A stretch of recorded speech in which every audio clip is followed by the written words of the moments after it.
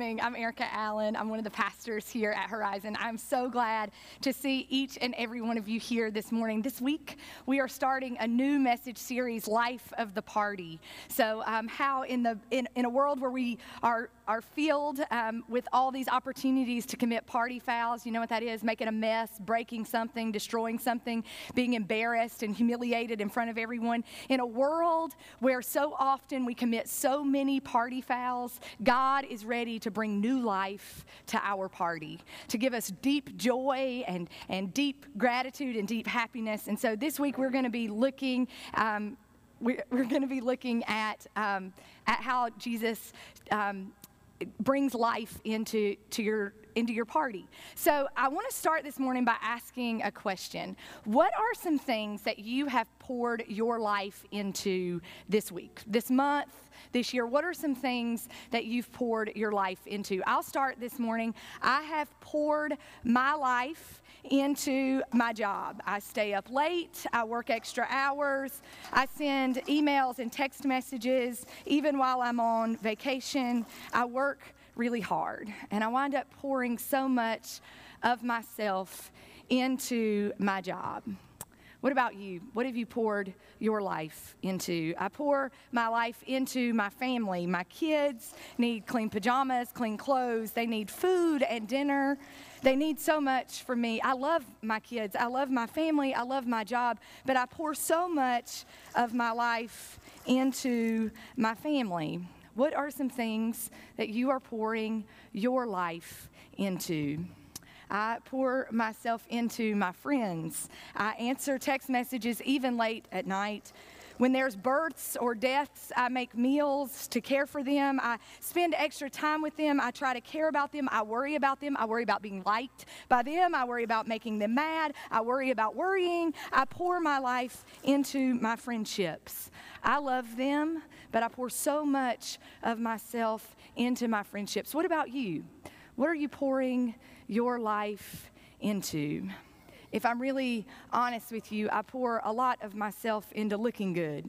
It takes a lot of energy to look like you're successful and have your life all put together. It takes a lot of energy to make sure I have the perfect outfit, the perfect hair, the perfect kids, the perfect family, the perfect yard, the perfect house, the perfect everything. It takes a lot of energy. I pour a lot into making sure that I look good and I look like I'm put together. I pour so much of myself into this. What do you pour yourself into? What are you pouring your life into? I pour a lot of myself into ignoring the things in this world that are causing pain and suffering to others. I spend a lot of my life trying to maintain the world that I live in that benefits me, and I ignore things like racism or people who experience life differently than me. I invest in my bank account and my life and my things, and I forget about the people around me. Sometimes I empty myself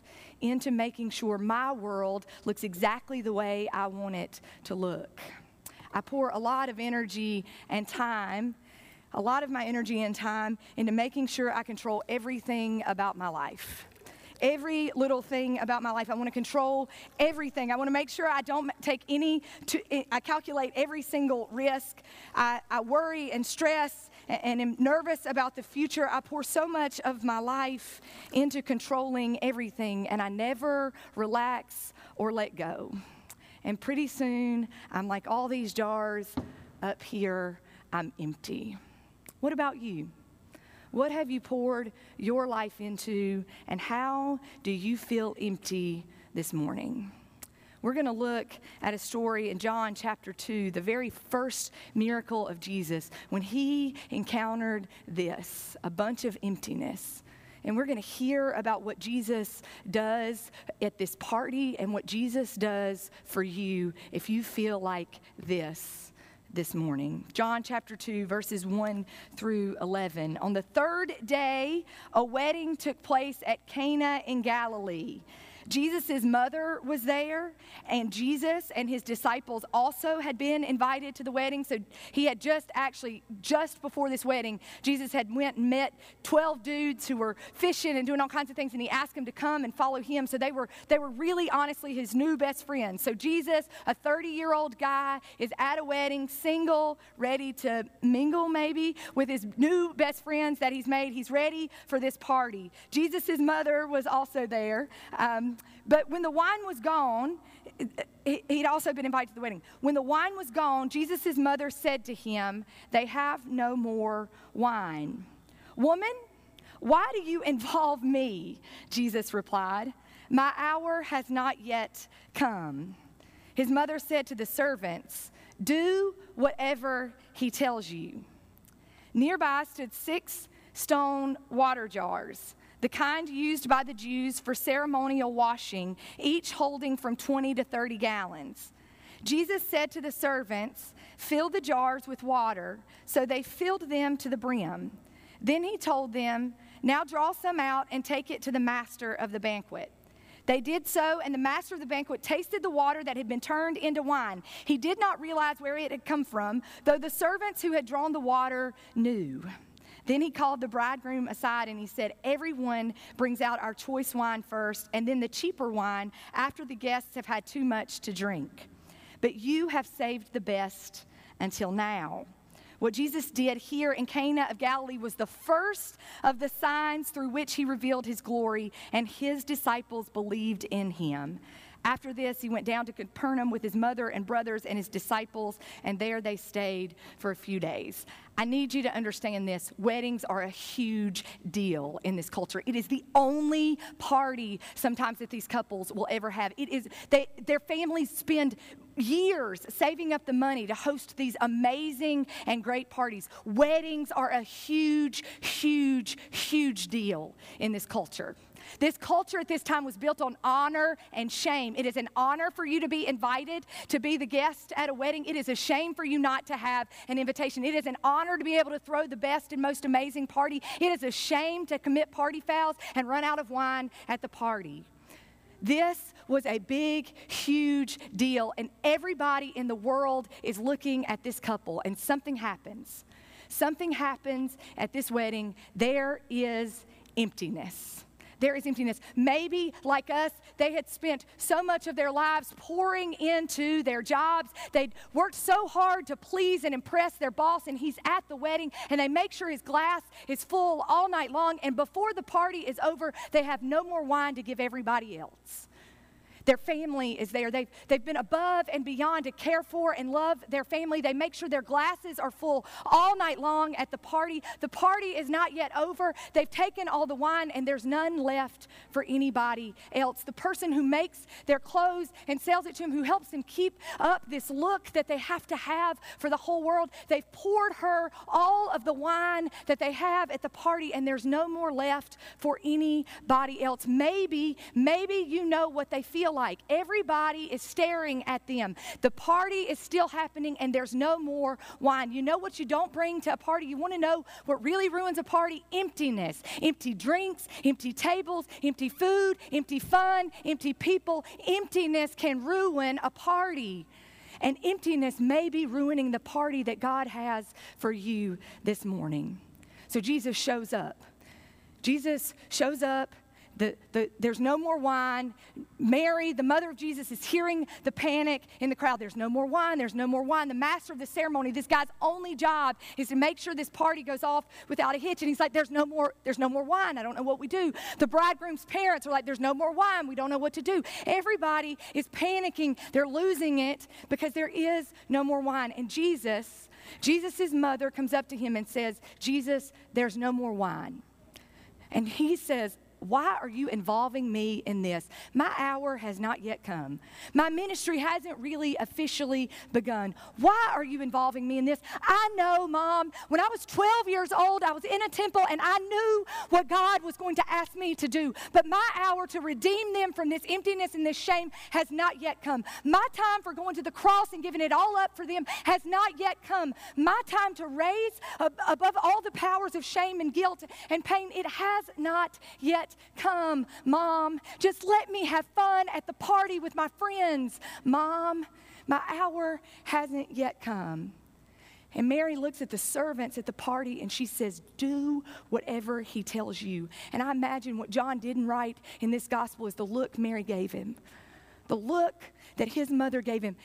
Jesus, I imagine Mary looking at Jesus and saying, God whispered in my ear when I was an embarrassed teenager, engaged and not yet married, pregnant with you, the subject of shame and scorn in my community. God whispered in my ear that you would be called Emmanuel, that in the darkest and deepest and loneliest moments that God would be with us. You were that promise, Jesus. It's time to start your ministry, dude.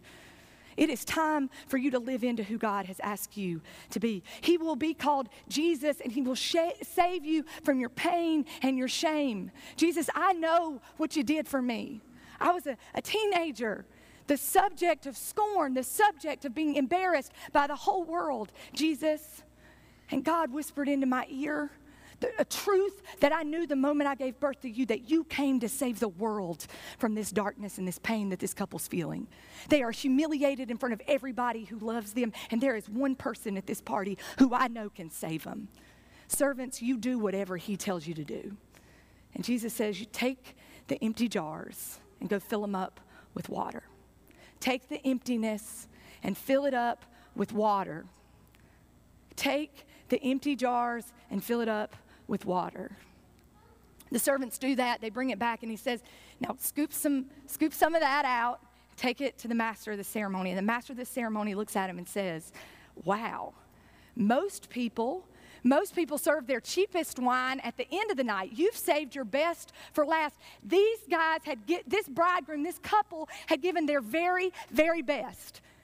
They've given their very best wine. They've given all of their income to make sure this party would look good. They've given the very best that they had to this party to start with, and they were still empty. And you know what Jesus was able to do with the emptiness? He was able to turn it into wine, not just good wine, but the best wine of the night. If you are empty this morning, I want you to know what Mary knew about her son in that moment. I want you to know Jesus is ready to save us from every party foul we've ever committed, from everything we've broken and messed up, from every humiliation and shame, from every failure, from every moment in your life that is the lowest and darkest moment. Mary knew this to be true about Jesus. He will turn your life into a party. Your emptiness will not have the last word. And I want you to know this morning. That same thing is true today. If you are empty, Jesus is ready to fill you up. I want us to look at a few things that Jesus did in this story. If this morning you're coming empty, I want you to know that one thing, Jesus didn't just turn the water into wine. Jesus turned panic into hope. Everybody is panicking and worried about what is going to happen next. Maybe you're living your life like that. You want to know what will empty you faster than anything in the whole world? Panic and worry and stress and anxiety about the future and what the next thing brings. It will empty you out. It will empty you out. Your panic will rob you of everything that's in your glass. It will rob you of everything that's in your glass. And Jesus turns that panic into hope. Into hope. That all that energy that's spent pouring out, worrying about trying to control everything, to keep yourself free from this panic about what might come next, Jesus is ready to turn that into hope. Your emptiness will not have the last word. Your failure will not have the last word. Your shame and humiliation will not have the last word. Jesus says, I will fill you up. Jesus is ready to turn your panic into hope. Jesus is ready to turn your panic into hope. And I've seen Jesus do this. In the early days of the pandemic, when we were all panicked and sitting home and people are hungry and they're worried about what's going to come next. And nobody knows, like, how do we care for our neighbors? Sean Brown, a guy in our congregation here that's a part of Horizon, he said, I know a Jesus who turns panic into hope. What does it look like for us to start collecting food for our neighbors who don't have enough money? What does it look like for us to be followers of a Jesus who turns our panic into hope and to offer hope in the face of other people's panic? Jesus is still turning water into wine, and Jesus is still turning panic into hope. He's doing it right now. Ask the 160 families who get food from the Gandy Civic Center once a week because they don't always know where their next meal is going to come from. Ask them about the Jesus who uses people just like you to turn panic into hope. Empty people who've poured so much of their lives into panicking and worrying have been given hope that this isn't the last word, that there is something better coming, that you are loved and worthy. You are loved and worthy to get food and to serve it to other people. A Jesus who turns our panic into hope. The Jesus who turned water into wine is still turning panic into hope. Jesus turns shame into glory.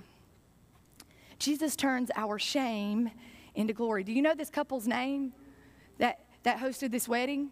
No, but you know what you know about them? That Jesus turned water into wine.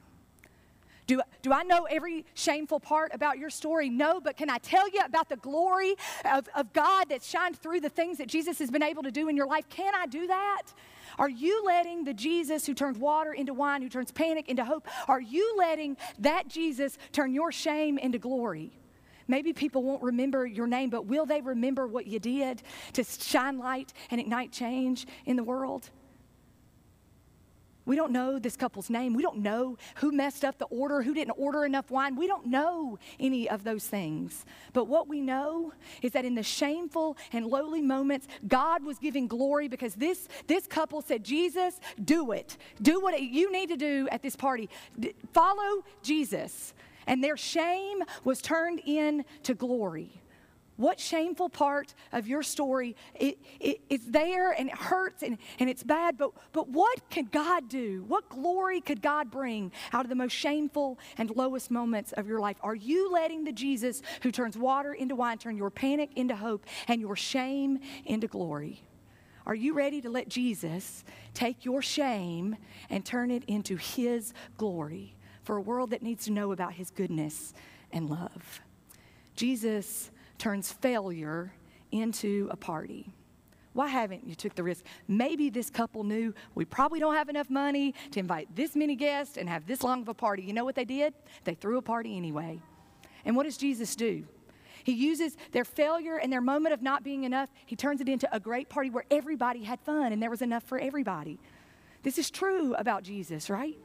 What is it that you are afraid of doing next because you're really scared of failure? Do you see what Jesus does? He turns water into wine. He turns panic into hope. He turns shame into glory. And he takes your failure and he turns it into a party. You don't have to live scared and holding on and embarrassed anymore.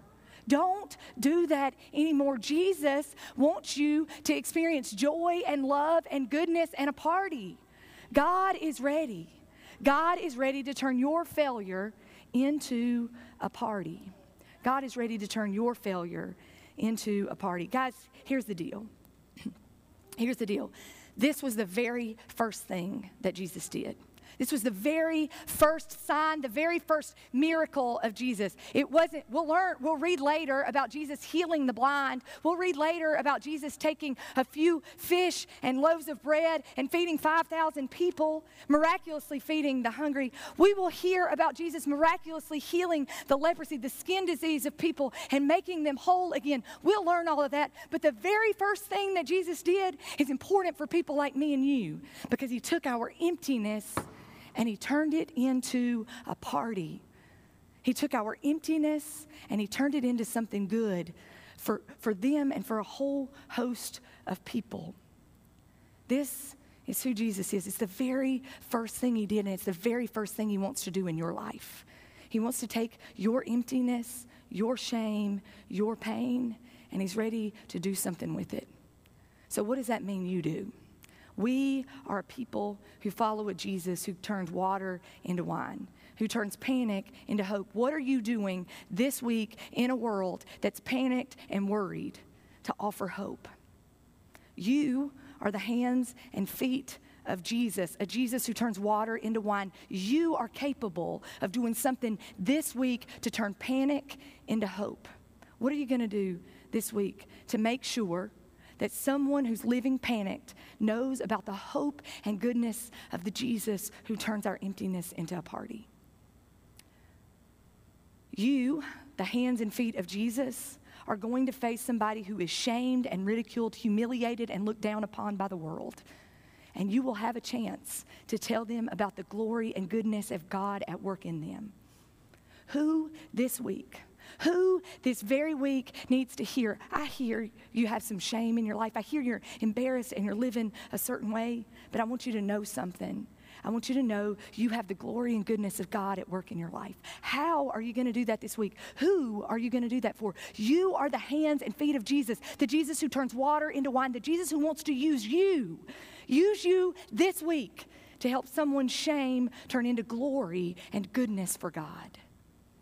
You are going to have a chance this week to avoid failure at all cost, to do something that protects you and your reputation and your family and everything around you, or you are going to have a chance to take a step, to stand up for some things that matter in this world, to stand up against racism, to take the risk that you need to take at work to make sure people know about the glory and goodness of God. You are going to have some risk this week that God is going to ask you to take that will shine light and ignite change, that will offer a party to people who need it. And you have a chance this week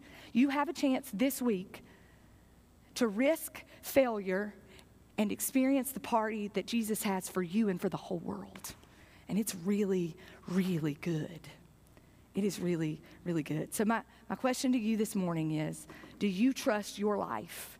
Do you trust your emptiness? Do you trust your failure and your shame and your panic? Do you trust it to Jesus? Can you ask him this morning, will you turn all of this into your goodness? Will you pray with me?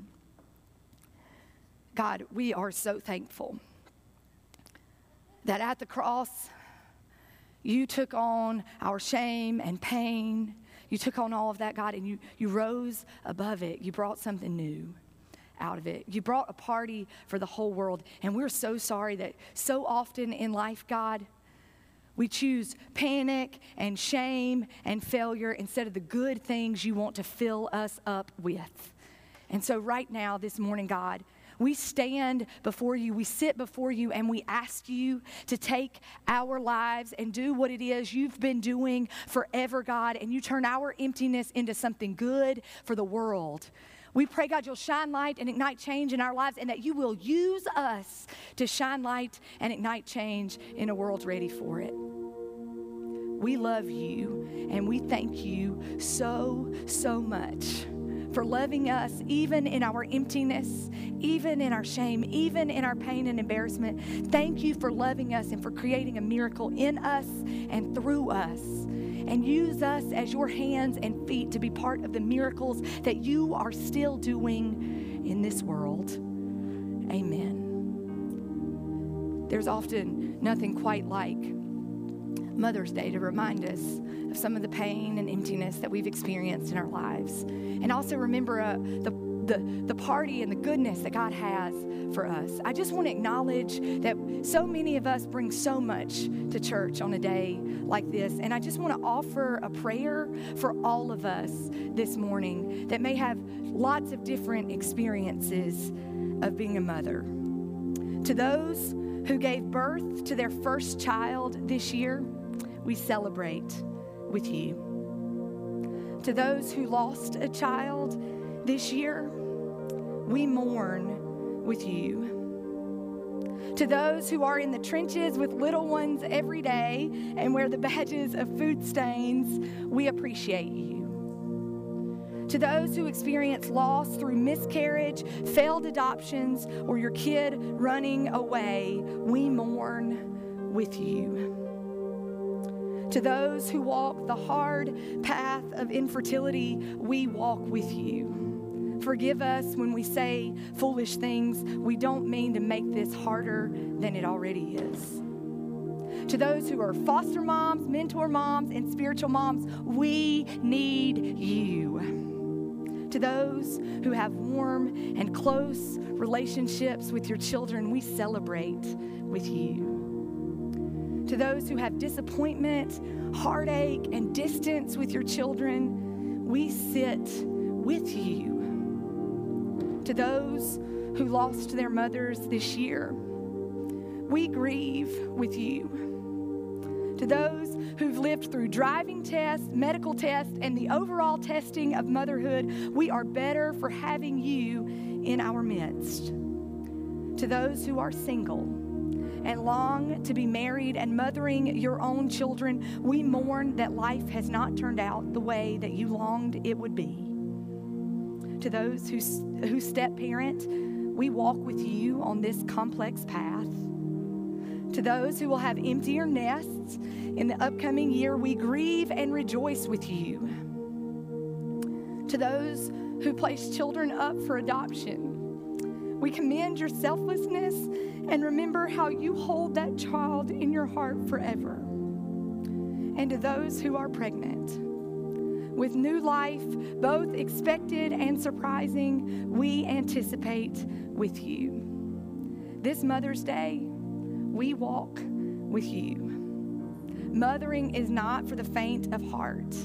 We have real warriors in our midst. We remember you, we honor you, and we thank God for you.